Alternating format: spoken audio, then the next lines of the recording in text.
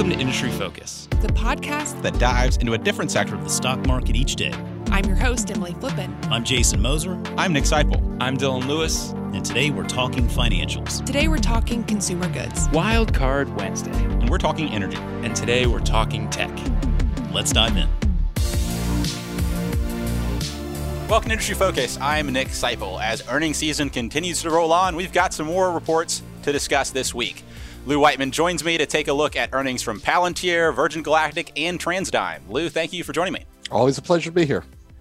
Great to have you back on the show, Lou. Before we get into the earnings reports, though, we have to talk about this gas pipeline situation in the USA. For folks that haven't been following along, Colonial Pipeline, one of the largest pipelines in the United States, accounts for, I believe the number is 45% of the gasoline that goes to the East Coast of the United States, was hit by a ransomware attack over the weekend by the Russian hacker group DarkSide, which, quote, compromised its network. That has led the pipeline to be shut down since Friday. I believe we're starting to get back up and running this morning. And the big headline this morning is that Colonial has paid the $5 million ransom to this DarkSide hacker group. What are your thoughts, Lou? Well, yeah, and after Colonial said they weren't going to, apparently they already had, because if the report is to be believed, they did it last week. This is, the FBI doesn't want you doing this because this only encourages the bad behavior. Maybe one good side about this, though, if you read the report, the decryption tools were so bad and they worked so slow that Colonial ended up doing a manual backup anyway, and kind of getting its systems back on that way. So maybe this actually will encourage companies. I mean, they paid it the $5 million last week and they still took the hit. So, maybe that will encourage companies to act differently later. But yeah, crazy. Yeah. So, one of the takeaways is pipelines are important. We've talked about on this podcast in the past that there are certain pipelines in the United States. If you turn them off, all of a sudden the lights turn off or infrastructure stops working properly. And we learned in the past week that this is one of those pipes. Pipelines are a really important part of our infrastructure, and we shouldn't ignore that. The other thing is, this ransomware thing isn't going to go away. You just mentioned, Lou, when you pay somebody $5 million, when they ask for $5 million, well, you know what? Maybe they're going to come back and ask for more. So I think we can expect more of this, which makes cybersecurity that much more relevant. It's always going to be a challenge because the white hat folks have to stay one step ahead of the black hat folks, and all these people are very competent at what they do.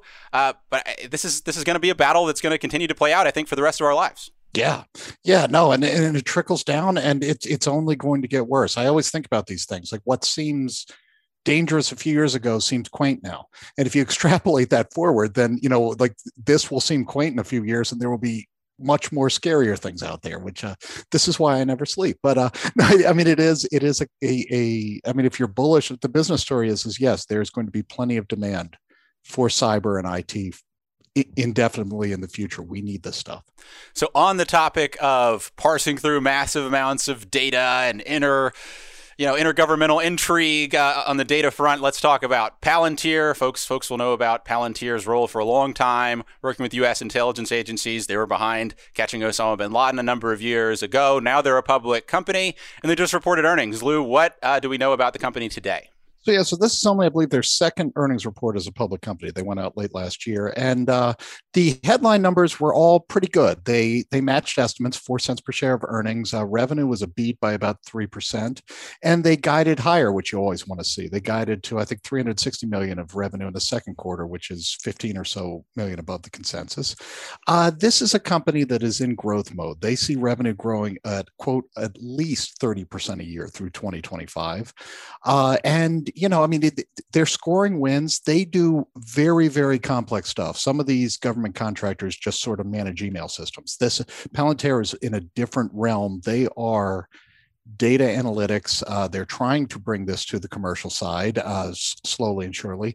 But this is everything you'd want to see if you're a bull in this company, because there's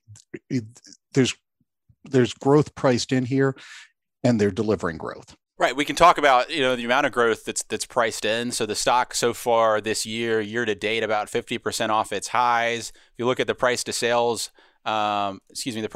ratio, got as high as the 40s Now it's down about 20 times price to sales, still very much pricing in continued massive growth that, like you just mentioned, this continued revenue growth of 30%. What do you make of the valuation in the context of the irons they have in the fire and the growth opportunities they see outside of their traditional government business? Sure. If you want the cracks in the story, I would say is, I mean, for one, 30% annual growth by any standard is impressive.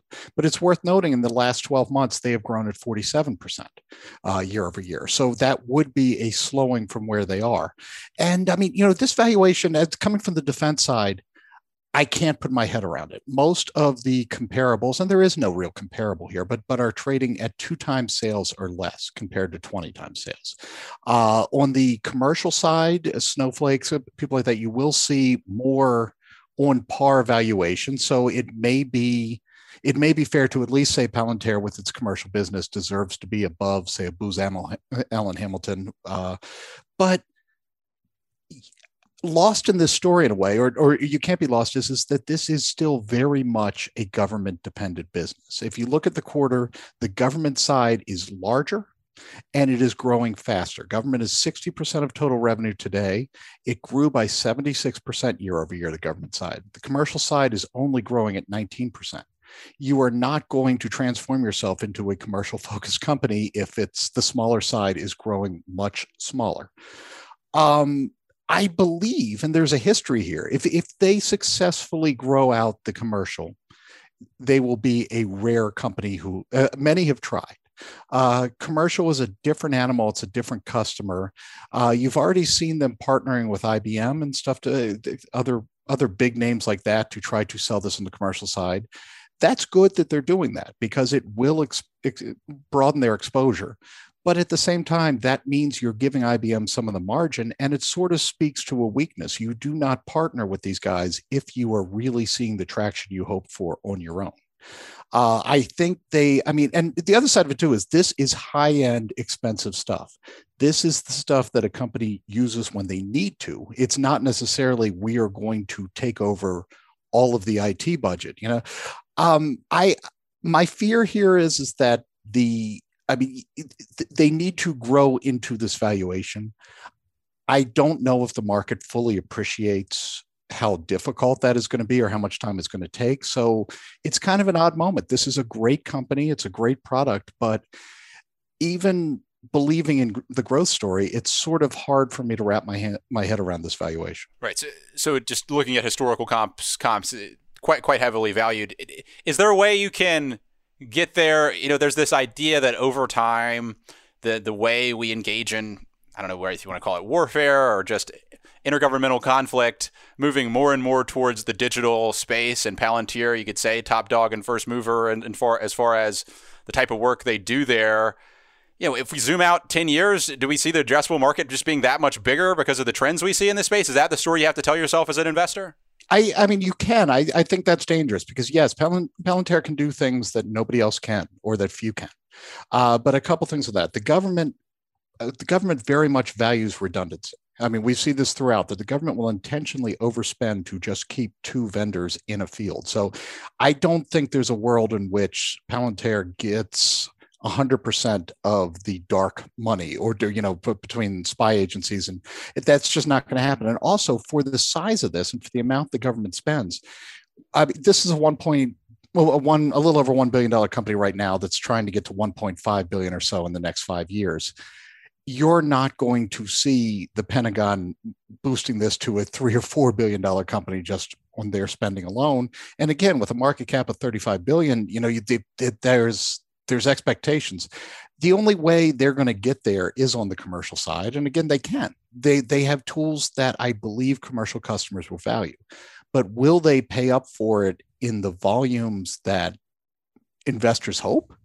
That's a harder thing to imagine in a 3 to 5 year period. So, I'm not negative on the company. I've actually been watching very closely as the stock has come down. I don't know when I would get in, but I'm not opposed to owning this company, but I am just very cautious about valuation here, just knowing the industry, knowing the defense side of the industry, and how hard it is to grow when that customer is your primary customer. Absolutely. So just summing things up at 20 times sales, still very much a show me story for Palantir, and what we need them to show us is continued robust growth in the commercial business that is able to justify that valuation, or the valuation come down to a price that's more reasonable to fit the expectations we can comfortably make.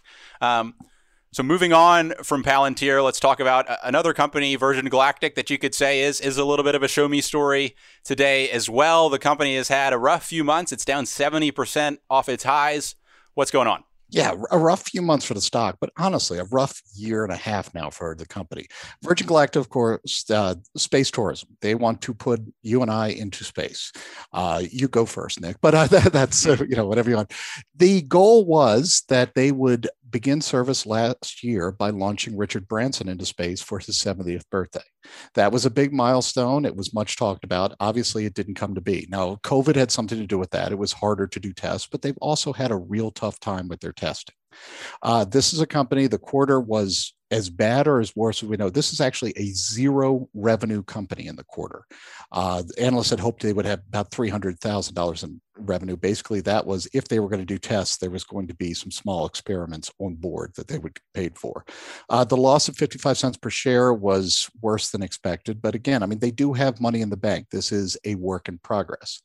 The bigger issue is that they have had difficulty getting these tests done. Before, it was a problem with electromagnetic feedback in the space capsule. They had set a self-imposed goal of this month, May, to resume testing. On their earnings call, they said that there is a new issue. There is stress and fatigue with the Eve. This is the plane. Instead of just going up like a rocket, the way Virgin Galactic works is there is a massive plane that carries the spacecraft into low orbit where it launches from there, which is a pretty neat way of doing this because it saves on a lot of the expense of that initial push off and fighting gravity at its worst, at the surface. But it's still very unproven because the Eve is so important to this. They're going to update us next week on when these tests might happen. It may be they just need to get this figured out and moved on. They are planning a new plane to replace the Eve, but this is just issue after issue after issue. We're still hoping to begin service by the end of 2021, but with every delay, you have to wonder about that. And the stock has traded down as a result. This is still a $4 billion company with no revenue and a lot of promise. I mean, this is, again, a very, very cool technology, but you got to get there. And you said, show me. Right now, they're not giving the markets, investors, a lot of reason to trust their timetable and believe that it will go later this year, early next year, as they hope.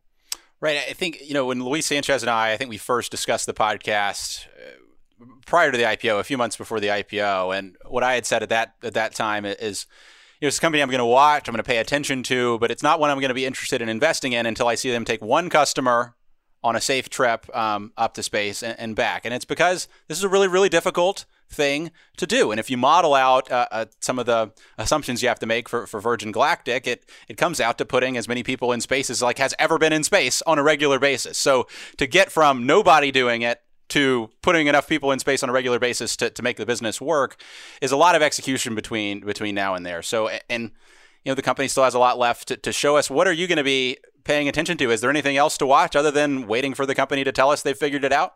Well, I mean, I think you make a great point because there's it's a show me story times two. That yes, first you have to prove you have to do it, but then also this is a very, shall we say, niche market. $250,000 to spend a few minutes weightless. It both sounds very cool, but it's not going to be. It's not going to be a Coca-Cola business or something like that. So yeah, I think what we're watching for right now is A, will these tests happen and do they go well? B, once they get going, what that market is, what the competitive position is, and all of that. And it's possible this will still work out. And I think if people, it's a cool thing to believe in. And I think it's a small part of it's very binary though. And, it's also possible that space is hard and this just won't come together, or it'll come together after a lot of other people have figured it out. No one can say for sure, not even inside Virgin Galactic headquarters right now can they say for sure. So the big thing is we need tests that go well. And then from there, we'll figure out the business and figure out their prospects. We'll see. I'm fairly confident at some point in the future that there will be people going to space for fun who aren't, professionals or hired by the government or what have you. Who the companies will be taking those folks and how soon it will happen, I don't have the faintest idea. But when we do, we'll be on the podcast and we'll talk about it. Let's move on to the last company we're going to discuss today. That's TransDigm. TransDigm is, for folks who aren't familiar with the company, one of the largest manufacturers of airplane component parts. We're impacted by the pandemic. Air travel cut back last year. What's going on with the company today? So people have listened in before know this is one of my favorite companies to talk about. And, it's a company that has both been a great performer, but has also been a lot of criticism attached to it. And the great thing about this last year is that I think a lot of the criticism, we had a trial under fire and the company has come out real well. This is a company, as you say, they make mostly spare parts for commercial airplanes. That is their bread and butter business. They reported a quarter of $2.58 per share on revenue of $1.19 billion. That beat estimates by 3% and 2%. Organic revenue was down 20% year over year. That is the COVID effect. But, even with commercial organic down 43%, the aftermarket, which is spare parts, down 39%, this is a company that still managed an EBITDA margin of 43.5%. You don't see 40% margins in most manufacturing business, especially most component part businesses. TransDigm, the ticker is TDG. They forever, the criticism, this is a stock that has grown by 1,000% in the last decade or so. I don't have it off the top of my head, but forever the criticism has been these margins aren't sustainable. But what we have seen now is through the worst aviation crisis in global industry history, the margins were sustainable. And in fact, they held up better than the company thought. They have a lot of variable costs. They have parts that are very, very important.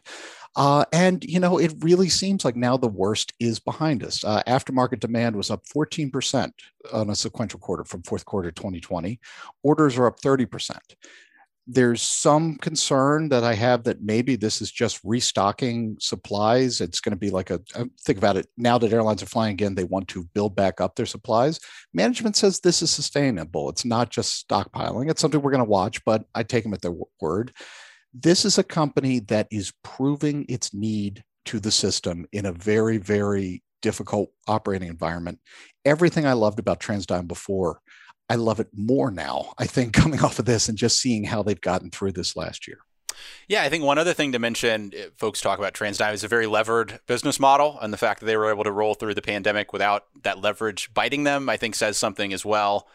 We could say that the Federal Reserve helped out lots of highly levered companies. For whatever reason, that risk didn't materialize in the way many folks may have expected. Yeah. And it's funny because it's a great point to make, and it's something that they are addressing. I mean, as a bull, I'm almost a little disappointed to hear this, but I certainly understand it. This is a company, they don't pay a regular dividend, but they have a habit of they're always on the lookout for acquisitions. You can think of this as almost a private equity firm disguised as an operating company. I mean, they buy good businesses, they leave them alone. They clean it up and leave it alone. They prioritize cash for acquisitions, but they have a history of doing very, very rich $35, $40, $50 a share special dividends almost on an annual basis recently. A couple of years, they've done 2 of those. We're not going to see that. For now, special dividends, buyback, they're putting that on hold.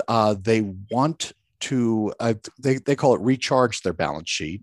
Net debt is currently about 8 times EBITDA, which is a little on the high side for them, but they have done some deals. But they think it's going to be a buyer's market in the next 18 to 24 months, and they want to be ready for that.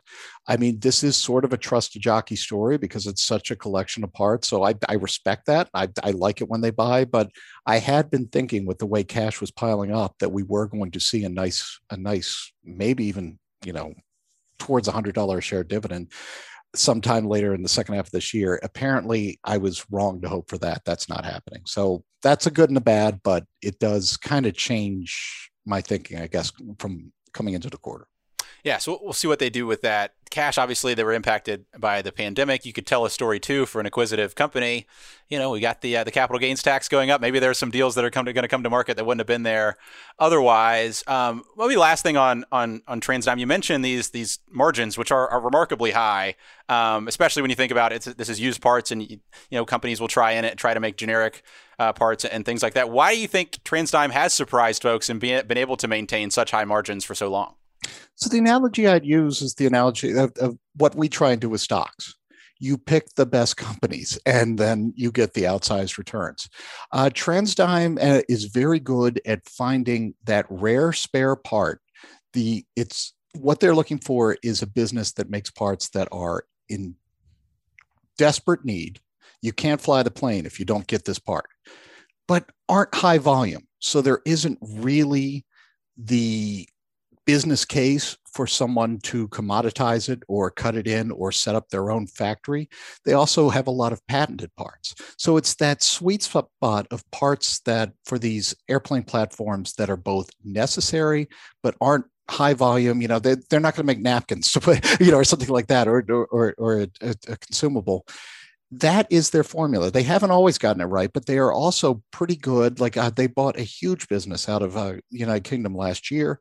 They sold off about half of it because they only wanted some of the parts of there. So they are very, very picky about what they buy. Patent protections help. You always see their margins get thrown up against them because they do have a defense business. And so there was a short attack on them a few years ago that basically said, this company that sells to the Pentagon is getting 40% margins. If you break it down, they do have a lot of defense businesses, but most of those are 5 to 10% cost plus things.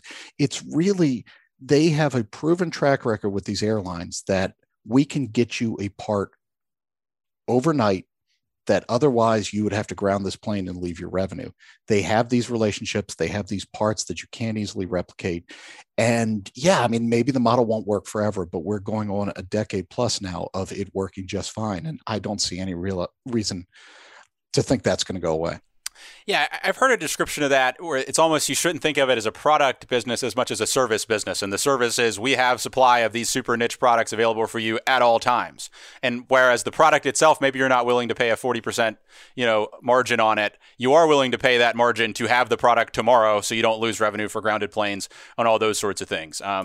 So yeah, there are these interesting companies where they're a product company where there's a service hidden inside of it that you don't really necessarily notice unless you understand the nature of the business and all those sorts of things. Right. And if there's one bit of caution, I will say some of these parts, the airplanes are becoming much more commoditized. Boeing and Airbus are getting a lot better at these things.